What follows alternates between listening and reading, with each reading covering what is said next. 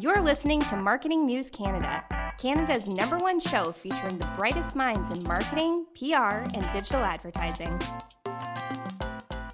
Thanks everyone for joining us for another week of Marketing Jam. I'm so excited you've chosen to join us, spend some time with us. Whether you are walking, commuting, doing dishes, whatever you're doing at your time right now, you're going to really enjoy our next guest that we have on the show today. Stephen, thank you for being here. My pleasure. Fun to jam with you. So, Stephen, I need you to share your job title and what does that mean? Because I is the most fascinating job title I've ever heard on this entire show. Sure. Well, I'll start with, the world that we see. So I work for Simon Sinek, work with Simon Sinek. We imagine a world in which the vast majority of people wake up each day feeling inspired, feel safe wherever they are, and end each day fulfilled by the work that they do. And my role, I'm head of brand experience and lead igniter. So I've been working with Simon for 43 millennial years, which is about 9 real life human years. There's a correlation between millennial years and dog years, I've learned.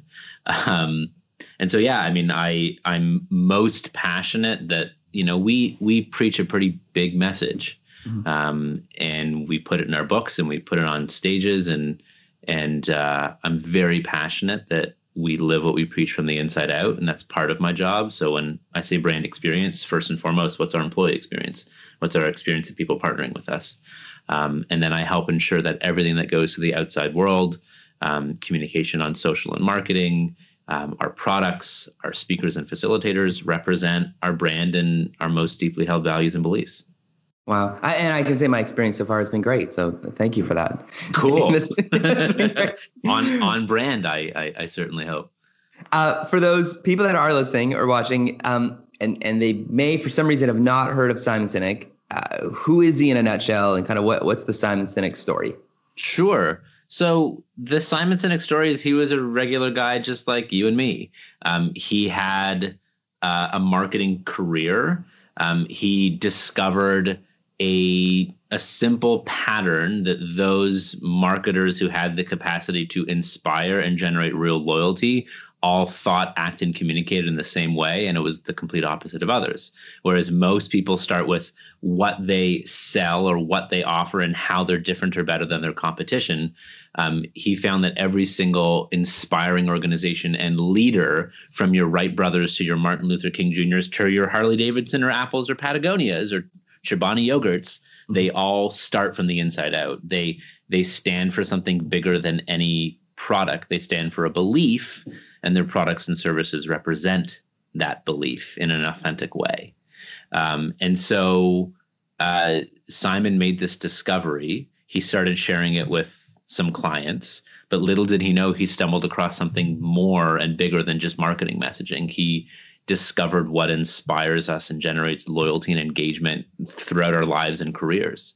And we like to say we don't care about business, we care about people. You can just impact a lot of people's lives when you show up and with what they do and where they work. Simon stumbled upon this discovery, and he realized in his own career at this point, he was entered into year 4 of his own small marketing and communications boutique agency. And he knew what he did. He knew how he did it different or better than others, but he didn't know why he was doing it. He didn't know why he was busting his chops to make sure his clients sold more widgets or made more money. He paused. It would have been the fall of 2005 or 6. And he focused on finding his why, which is to inspire people to do what inspires them, so that together each of us can change our world for the better. And he went down his client list and put check marks next to the clients that he's like, yep, inspired to work with them. I'm inspired by them. They inspire me. I want to keep working with them. And the others was just a transaction and not a relationship. He went like, I wish you the best, like, see ya. This is my focus now. Yeah. And his levels of passion restored to those he'd never experienced previously. And he just kept sharing this why to anyone who would listen. And his friends were making crazy life decisions for the better. And he kept being invited to people's living rooms all over New York City, just talking about this pattern he noticed that he called the golden circle. And the invitations just kept getting crazier and crazier. to the Pentagon and to the Air Force and NASA and so on and so forth. And a business said, "Hey, can you help me find my why as an organization?" And he went, "Sure." I've never done it before, but we can give it a go. And so, that was some, 13, 14 years ago. And we're here today, a number of books later. But the main point is everything we do is to help create a more inspired, safe, and fulfilled world. That's so cool. So the TED Talk, or maybe it was a TEDx Talk. It was first. A TEDx Talk, yeah. And was it Puget Sound? Yeah. Okay. And was that first before the book, or did the book come first? That was, I believe the talk was before the book, but they were pretty close in unison. And then once the book came out, I think the talk went crazy. I might be getting some of those facts wrong, but they were both early days. Okay. I remember at the time I was working in fundraising in the charity sector, and the TEDx Talk came out, which I find so fascinating about TED. You don't need to be on the TED stage, which is now hosted in Vancouver and pretty awesome. Mm-hmm. But if you do a TEDx Talk, like in Puget Sound or Chilliwack or some small town, you have as much opportunity as anyone else to really, in a sense, quote unquote, go viral, right? And for anyone, like I saw that video shared. I remember when it first, like I think like 8 or 9 or 10 people shared it on their Facebook account. And I was seeing this, like, what is this TEDx Talk that everyone needs to see from Puget Sound? Right. Well, Simon tells a funny story. He was sitting in a meeting and everyone's describing what they do. And someone said, "I make viral videos." And Simon said, "No, you don't." He said, "You make videos and you hope they go viral, because viral is a result, and we don't get to decide what videos go viral. No, everyone does. Like that's not our choice." But Simon admits he fully won the internet lottery, and he's won it at least twice. And the other one was him talking about the critique on millennials in the workplace.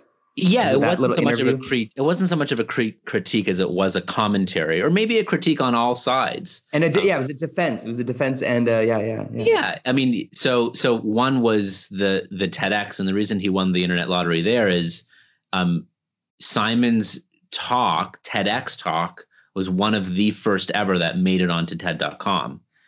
It was just the beginning of them putting TEDx Talks on TED.com. Oh, So, I mean, now there's just way more TEDx's. Yeah. And I mean, the quality of the video is low. His microphone broke and he had to switch microphones. But the reason that talk spread is because people watched it. It struck a chord and they shared it with a friend. You got to see this, And then the millennial talk, I mean, he simply, Simon loves to experience, like he gets his ideas through experiences and through conversations. And so in every single event that he'd done, whether he was on a stage or in a boardroom, he would always get the millennial question, how do I engage and retain this unemployable generation, which is BS, by the way. And he devised an answer, which is, millennials are the way they are because of parenting styles, because of technology and what technology does to our impatience, and also the environments that many of us are entering in, where it's more of a transaction than a relationship, that we're actually a number rather than a human being. And why should we be loyal when we're not treated with loyalty? Our relationship with an organization is like any other relationship we have with anyone else in our lives. What is an organization? It's not a logo or bricks and mortar. It's the relationships we have with the people who work there. And so in order to expect a millennial to stay at a place for more than 2 years, you have to give them reason to in their own growth and development, as much as a person as well as their career. So it's, it's not that millennials don't want to be loyal. They're just as loyal as any other human being, but they saw their grandparents or their parents get laid off because they were on the wrong side of a balance sheet or an Excel spreadsheet. It's like, well, why should I give all I have and more when I could just be the next one that's axed? So we need to create environments in our organizations that the natural result is people want to stay there because of the way that they feel, the way they're treated, and the way that they grow. So tell me about you. How did you first get into the job you have now? Because it's fascinating. I'm sure everyone wants your job and be like, I want, they hear Simon speak, like, I want to work for you. But you got the job. Yeah. Yeah. Total luck and accident as well. Mm-hmm. So I had a couple of jobs in corporate Canada, if you will. Right out of biz school, I joined an oil and gas company. Not that I cared so much about that industry, but it was a leadership development program. And I love leadership. I just neglected to ask them how they define the term, because there's no standard definition. My definition is to serve those in your span of care, to, advance something bigger than yourself, bigger than profit. And that's not the standard definition. Too many people define leadership by P&L, authority, title, rank. That's not what it is. Can you give your definition again? I find that fascinating. So leadership is the responsibility to take care of those in your span of care. Which is brilliant. And then the second one you said was? And of what other people can or what you said, the one you said where drive something that's bigger than profit. Yes. So I think the definition of leadership is advance purpose and protect people. Wow. That's brilliant. And profit is like, I'm a capitalist. I'm pro-capitalism. I'm just anti the way capitalism has been practiced in the past 40 years. Yeah. A shift happened in the late 70s and early 80s where ideas from Milton Friedman, who shifted from consumer economics, like Adam Smith economics is serve the consumer. Milton Friedman economics and Jack Welch economics is serve the producer. It's self-interested. And that doesn't work. Like now organizations are, what's your purpose? Grow. Like, no. The only thing that grows for growth's sake is cancer. Like you have to do something bigger than that. And in order to generate and demand a loyal following, which is what, many of us marketers try to do, is generate a loyal following, is we, I'll pause my live TV recording when a Pampers or a Huggies commercial comes on, because I'm like, that's going to make me cry, and I'm okay with that, right? Because it's actually compelling, and they stand for something bigger. And even more powerfully, I don't know if they do this, but live it on the inside out for your employees, right? Because we will only love an organization as much as the employees love it as customers. So tell me about that. You mentioned Patagonia, who's part of this community called B Corp. Do you think that is the answer? Do you think that's one option for businesses that are trying to figure out this purpose? I think it's an option, and I think it's a great option, but I think we need to have a higher standard for all for-profit organizations and even not-for-profit. Adam Braun, who wrote Pencils of Promise, has a great distinction between you can be for-profit and not-for-profit. You can also be for-purpose and not-for-purpose. And there are plenty of nonprofit organizations, which, by the way, who defines themselves by what they aren't? Like, say you're a for-impact organization. You have profit, it's just different. And so, but you can have a non-for-profit that actually isn't for purpose. That actually doesn't put the purpose first and puts bureaucracy or funding ahead of anything else. But yeah, but back to your question of how did I get involved? So I fell out of love with my career very early on. Okay. And it was because, I wasn't in an evil organization necessarily, but I was one that wasn't a fit for me. And the trouble was, it was the first choice I made in my life where something wasn't panning out ever. And so many of us go through this where, it's kindergarten, elementary, high school, college, or university. We know exactly what we need to do to get the grade to keep going. And it was in the first time in my life where I was lost, and the first person I blamed was me. What's wrong with me? I think it's very human of us that oftentimes we go to ourselves first. I said to a mentor, a guy by the name of James Powell, I'm afraid to do marketing for an organization where I don't believe what they sell and how they sell it. Because I was moving into a marketing role. And he said, watch this talk. And he sent me Simon's talk. I procrastinated for 2 months, didn't watch it. I remember exactly where I was sitting in my parents' house when I watched that video. And I just puppy dogged. I went like, everything Simon said in that TEDx talk from Puget Sound, the one we referenced before, resonated as true. it wasn't anything I didn't necessarily know, but it was everything that I believed in. And I just started sharing the idea with anyone who would listen.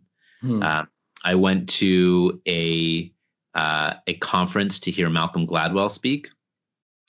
He was talking about David versus Goliath at the time. Nice. Yeah. And Simon spoke just before him. Didn't even know.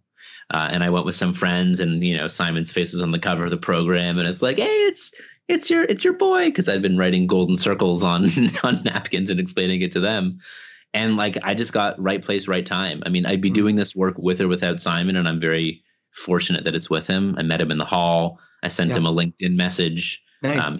He responded. I now lead the team that responds to people who read them. And I got lucky, and I started doing, the first role I had with them was doing the Start With Why podcast, which we did a number of years ago. I think we did 16 episodes. And I ended up being the team member number 4 who joined. Wow. And I started doing fan email. I was doing customer service email for like 2 years, and it was awful.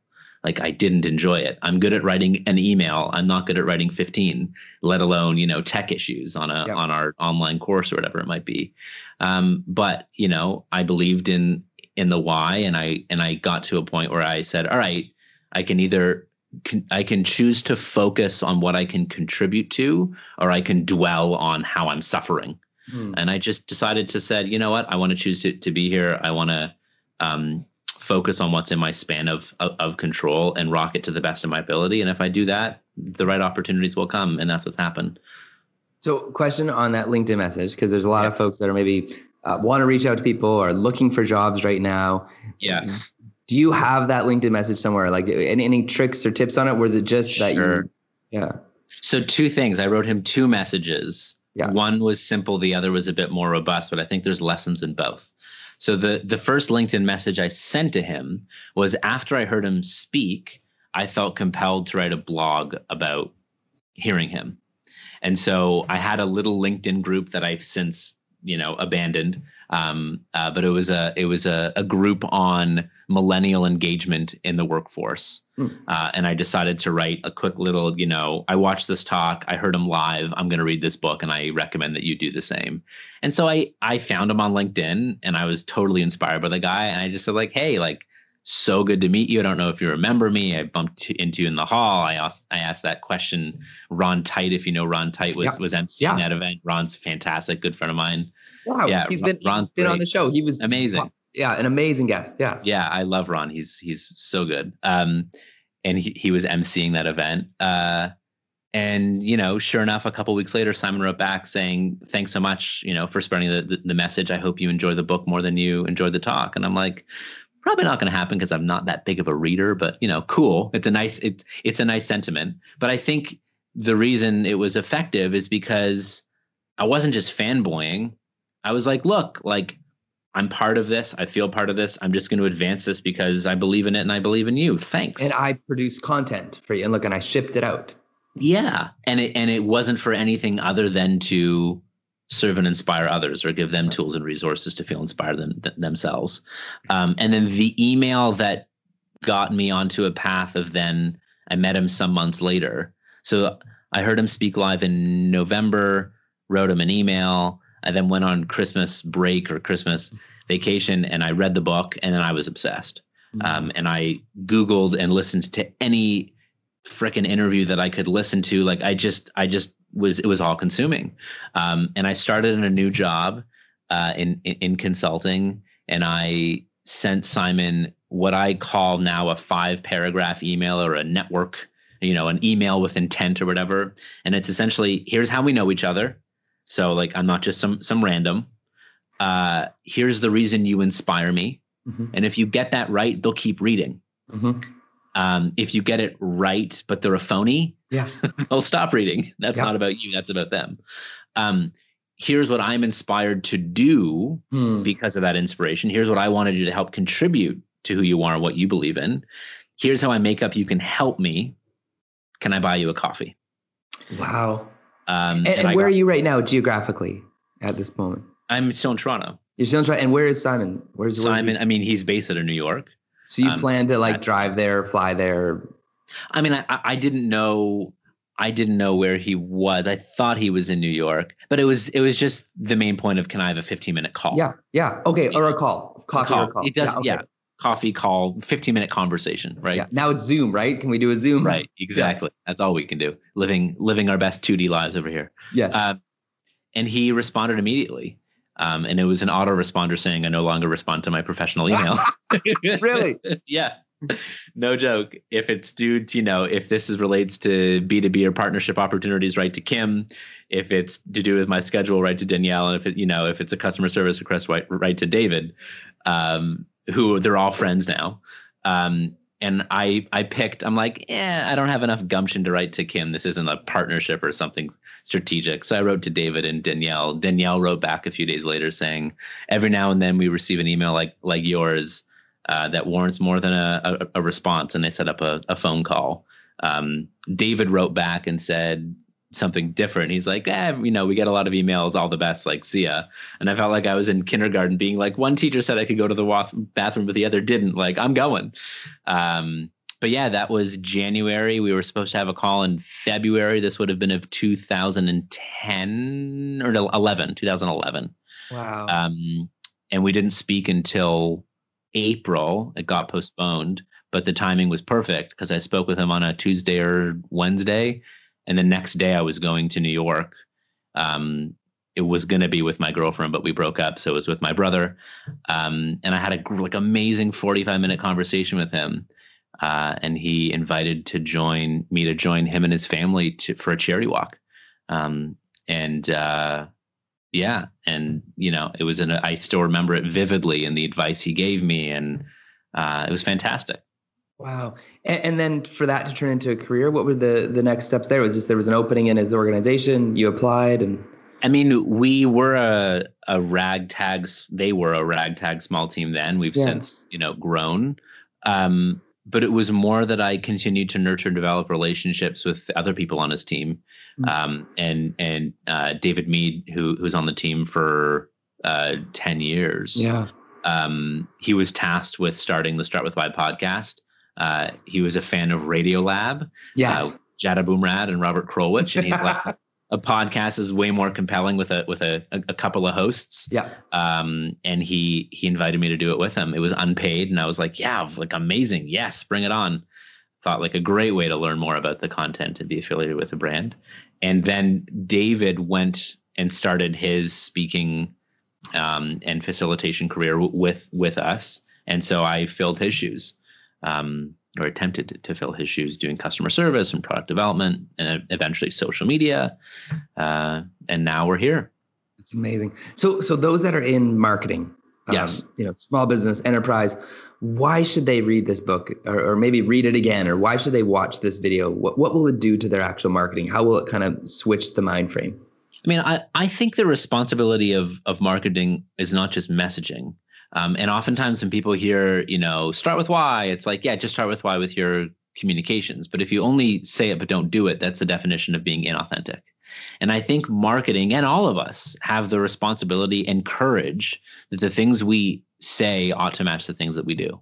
Mm-hmm. And so, marketing's responsibility is not just to sound good, but to ensure that what is being preached is being practiced. Mm-hmm. I think of what was that really powerful commercial that came out from Gillette, I think it was, at the wake of the Me Too movement. And, this whole notion of, is this the best a man can get? Amazingly inspiring, edgy, provocative marketing. Yeah. Bravo. Yeah. But if you work on Gillette's brand, which is owned by Procter & Gamble, and your boss is a misogynist, you got a problem. And so it is okay to talk a big talk, but you've got to walk it. And you don't need to be perfect. I've also learned that,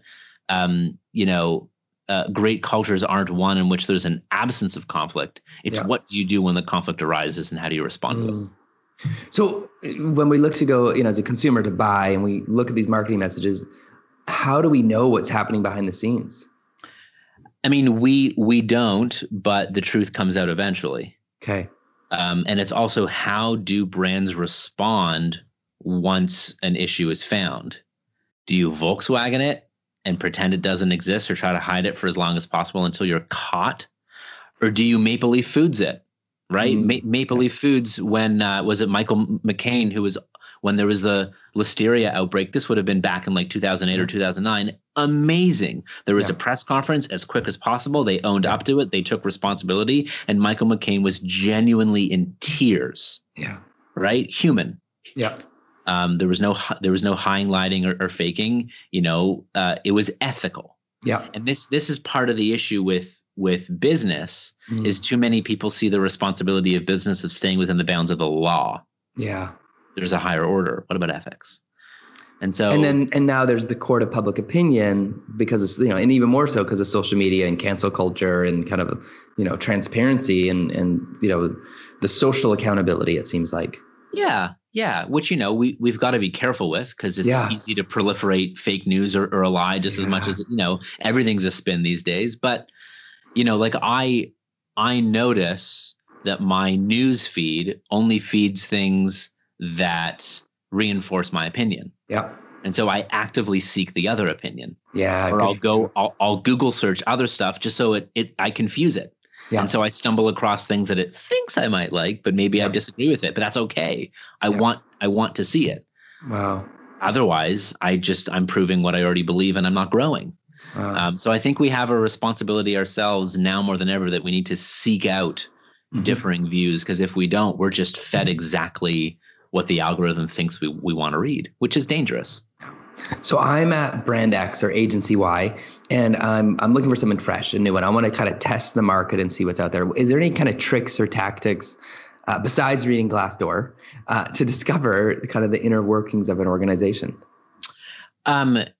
I mean, you can go and speak to people who work there. Like, here's a little fun story. Yeah. Maybe this answers your question. So it's a Simon story. When he was writing his most recent book, The Infinite Game, he had a pretty profound experience. He was staying at the Four Seasons in Las Vegas. He was put up there. Yeah. The reason it's a Simon story is I'm not put up at the Four Seasons. The Hyatt's lovely. So he goes down to the coffee bar, and he meets a young man who's outstanding, a kid by the name of Noah, mid-20s, a barista. And, the reason we love hotels like the Four Seasons is not because of the beds. Any hotel can get a great bed. It's our interactions with the people. And at the Ritz-Carlton or the Four Seasons or all these hotels or any great hotel, you interact with people who work there and they say, hey, how are you? Anything I can do to help? And you get the sense that it's not their job. Yeah. They literally want to do it. Right? Like, we always know when we walk into a Zara and someone's working on sales commission. Not that I walk into Zara. I love that you picked Zara of all places. My wife was just looking at Zara online recently. So, we all know what it feels like when someone's working on commission. Totally. Right? So Simon starts a conversation with this kid, Noah, and he's engaging and charming and funny. And he has this amazing exchange with this employee. And he says to Noah, do you like working here? And without skipping a beat, Noah says, I love working here. Now, if you're in my line of work and someone says, I love working here, you're like, spidey senses, like is rational, love is irrational. Yep. It's like, do you love your wife? I like her a lot. That's probably an issue. Yep. Love, higher order. Yep. And so Simon asked Noah, what is it that the Four Seasons is doing that you would tell me, a complete stranger, that you love working here? Yeah. And Noah says multiple times throughout the day, managers, not even my manager, come up to me and say, Noah, they know my name. How are you doing? Do you need anything to be successful today? Wow. And of course that gets passed on to the customer. Of course it does. They'll even say, how was that fishing trip with your dad? Like, they know about me. He also volunteered that he works down the street at another hotel in the exact same job. And he says, there, I show up on time and I leave as quick as I can. And I keep my head low because anytime I'm noticed by a manager, it's because I'm doing something wrong and I'm reprimanded. Wow. He says, there, I hide and keep a low profile so as not to be noticed. I do not go outside of the span of my role whatsoever for fear of getting a slap on the hand or being fired. He said, only at the Four Seasons do I feel as though I can show up and be at my natural best. Wow. That's what it is. And it's leadership. The only difference between those two hotels is at the Four Seasons, the leaders view that they work for Noah, definition of leadership, right? That we talked about, showing up and serving those in your span of care to to contribute to something bigger than ourselves, a guest experience. And the other hotel, the managers view as though Noah works for them on compliance. And you get, and the reason is probably because higher up there, it's a top down. And so just to answer your question, go speak to people who work there. Wow. So in today's days, you can go to LinkedIn, Instagram, Facebook, just creepily be like, hey, I'm thinking about getting a job there. Do you like it? Yeah. Yeah. Like, do you love your job? Well, I wouldn't go that far. No. And maybe, and why is it a good place to work? Or hey, I noticed the Glassdoor is this. Do you think that's accurate? Or if you're interviewing, like we all know this, the interview is as much about you as it is about them. Should be. Right. And vice versa. And so, tell me about a typical project, or tell me about a project you loved. Yeah. Or do you love working here? And look at their response. Do they go, well, I mean, it's just a job. Yeah. It's like, absolutely. I feel taken care of here. Wow. I grow here, Wow. So it's not necessarily scalable, but it's a good way to do it. Wow. So tell me about for you, kind of what are you excited about for this next season of life, and kind of what's the hope for the work world, right? Like there's all these kind of talks and speakers talking about kind of like this new workforce and the new work environment. Kind of give me something hopeful and inspiring about this next season of life.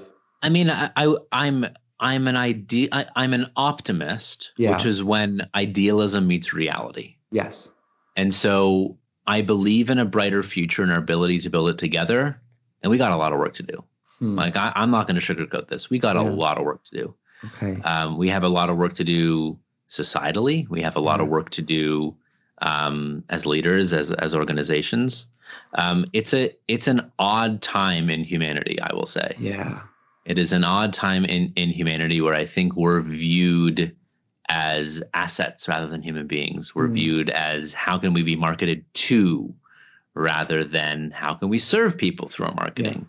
And I think those leaders and organizations who will stand out and pivot will stand for something and want to naturally attract people, not because of an algorithm that's forcing it, but because of virality, because people share things that bring them value.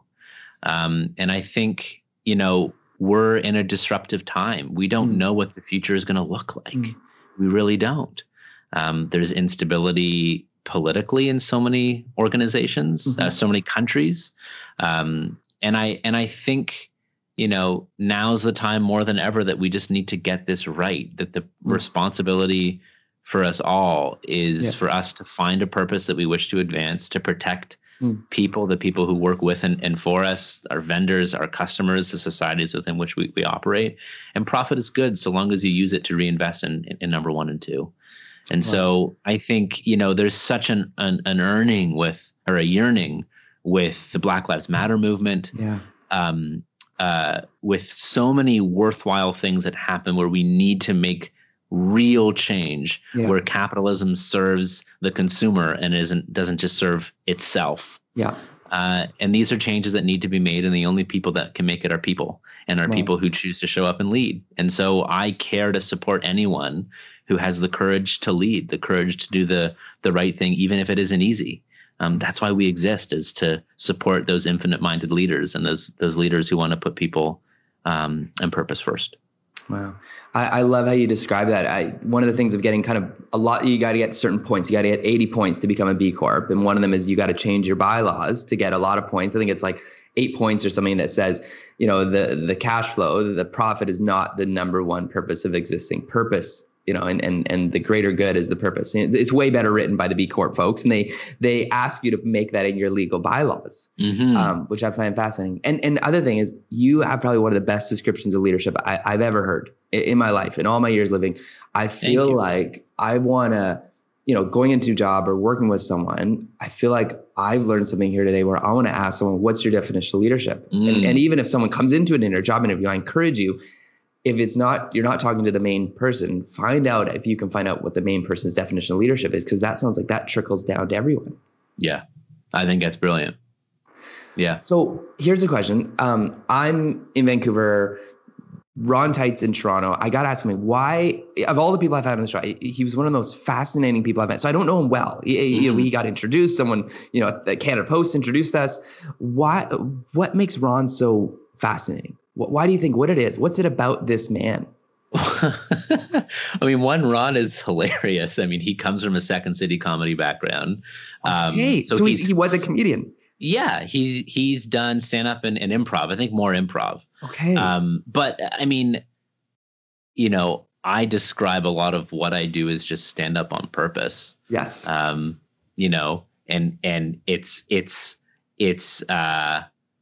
education, but entertainment. I mean, you want to get a message across such that people enjoy it, but they take something with it. Yeah. And I think Ron is funny, but he uses humor to make a point. And you know, the best speakers, there's a difference between charisma and inspiration, right? When you hear a very charismatic speaker, you leave being like, wow, they were so great. But when you hear a speaker who's inspiring, you leave being like, wow, this is what I took, and this is what I can do, and this is what I can apply, or here's how I or we can be so great because of that. And I think Ron does that brilliantly. He's an artful storyteller. He's the opposite of canned. You know, he's always, I think he builds a new story or a new bit or a new thing into every single talk he does. Like, he's committed to the art, to the practice of being an effective a leader, an effective communicator inside of his agency as a dad. I really admire him. And, you know, we're not the closest, but we're in touch, and all of my interactions with him, I admire him. And I think he's very similar to Simon as well. I mean, Simon is about, you know, Ron just came out with a book, Think, Do, Say, which is the same as Why, How, What, right? Think, stand for something bigger than yourself, do, act in a way that is consistent with that, and say that all the things you put out, everything that's tangible about you, is an accurate representation of who you are and what you believe. So, you know, maybe Ron Teidt is Canadian Simon Sinek. Who knows? I feel like in our brief moments together, I feel inspired by this talk, by this conversation alone. I feel like I've walked away and I feel inspired, convicted in some ways, and I've got some things to change, and I got some different ways to look at life. Stephen, thank you. This has been, very rich. I'd say the best way to describe it.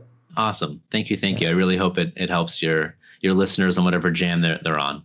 So tell me, where can people find out more information about Simon Sinek, more resources, more kind of support you guys provide folks? Yeah. So all roads lead to simonsinek.com, SINEK. And we have lots of stuff. So one of the main pivot we did with COVID is to offer live online classes. Wow. So previously, most of our work was B2B, and because of COVID, we've pivoted, and anyone all over the world, we offer it in multiple time zones, can come take a class with us, whether it's finding your why, or learning how to lead with an infinite mindset, or a class on culture or trust, or delivering and accepting feedback. We've got tons of classes there. So if you want to experience this and work on these concepts live with others who wish to work on these concepts, all of our classes have breakout rooms as well, where you're working with other participants from all over the world. You can come check out our live online classes. That's simonsinek.com/inspire you, as in the letter U. And I'm most active on LinkedIn if you want to look me up. I think I'm the only Stephen Shedletsky in the world.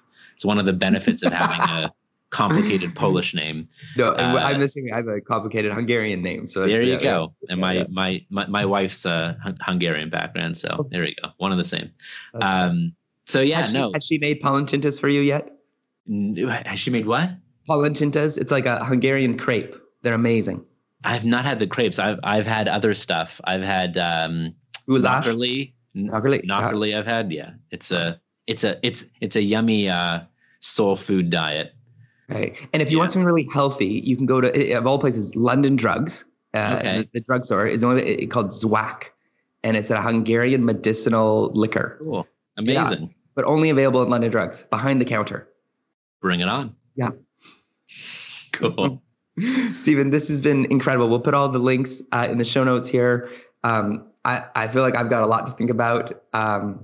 seriously, thank you for giving of your time, and really appreciate it. And those that are listening but not watching, make sure you check out Steven's microphone hack. Steven, can you show the hack that you did to people? Yeah, gladly. I made this years ago. This is pantyhose. Pantyhose, based around kind of a wired cord system, and it's amazing. Yeah. So, yeah. Cool. Amazing. I've had it for years. Still going strong. Thanks again, Steven. Cool. Cheers. Thanks everyone for joining us this week on Marketing Jam. This was a very rich conversation, lots to think about here. There's gonna be notes in the show notes, of course. We'll see you next week on the Jam. Thanks for listening to Marketing News Canada. For more episodes and other great stories from Canadian marketers, visit marketingnewscanada.com. All episodes are recorded at the Jelly Marketing Studio, thanks to our producer, Chris Penner, and editor, Travis Jeffers. At Parker, our purpose is simple. We want to make the world a better place. By working more efficiently, by using more sustainable practices, by developing better technologies, we keep moving forward. With each new idea, innovation, and partnership, we're one step closer to fulfilling our purpose every single day. To find out more, visit parker.com/purpose. Parker, engineering your success. What's so special about Hero Bread's soft, fluffy, and delicious breads, buns, and tortillas? These ultra-low net-carb baked goods contain zero sugar, fewer calories, and more protein than the leading brands, and are high in fiber to support gut health. Shop now at hero.co.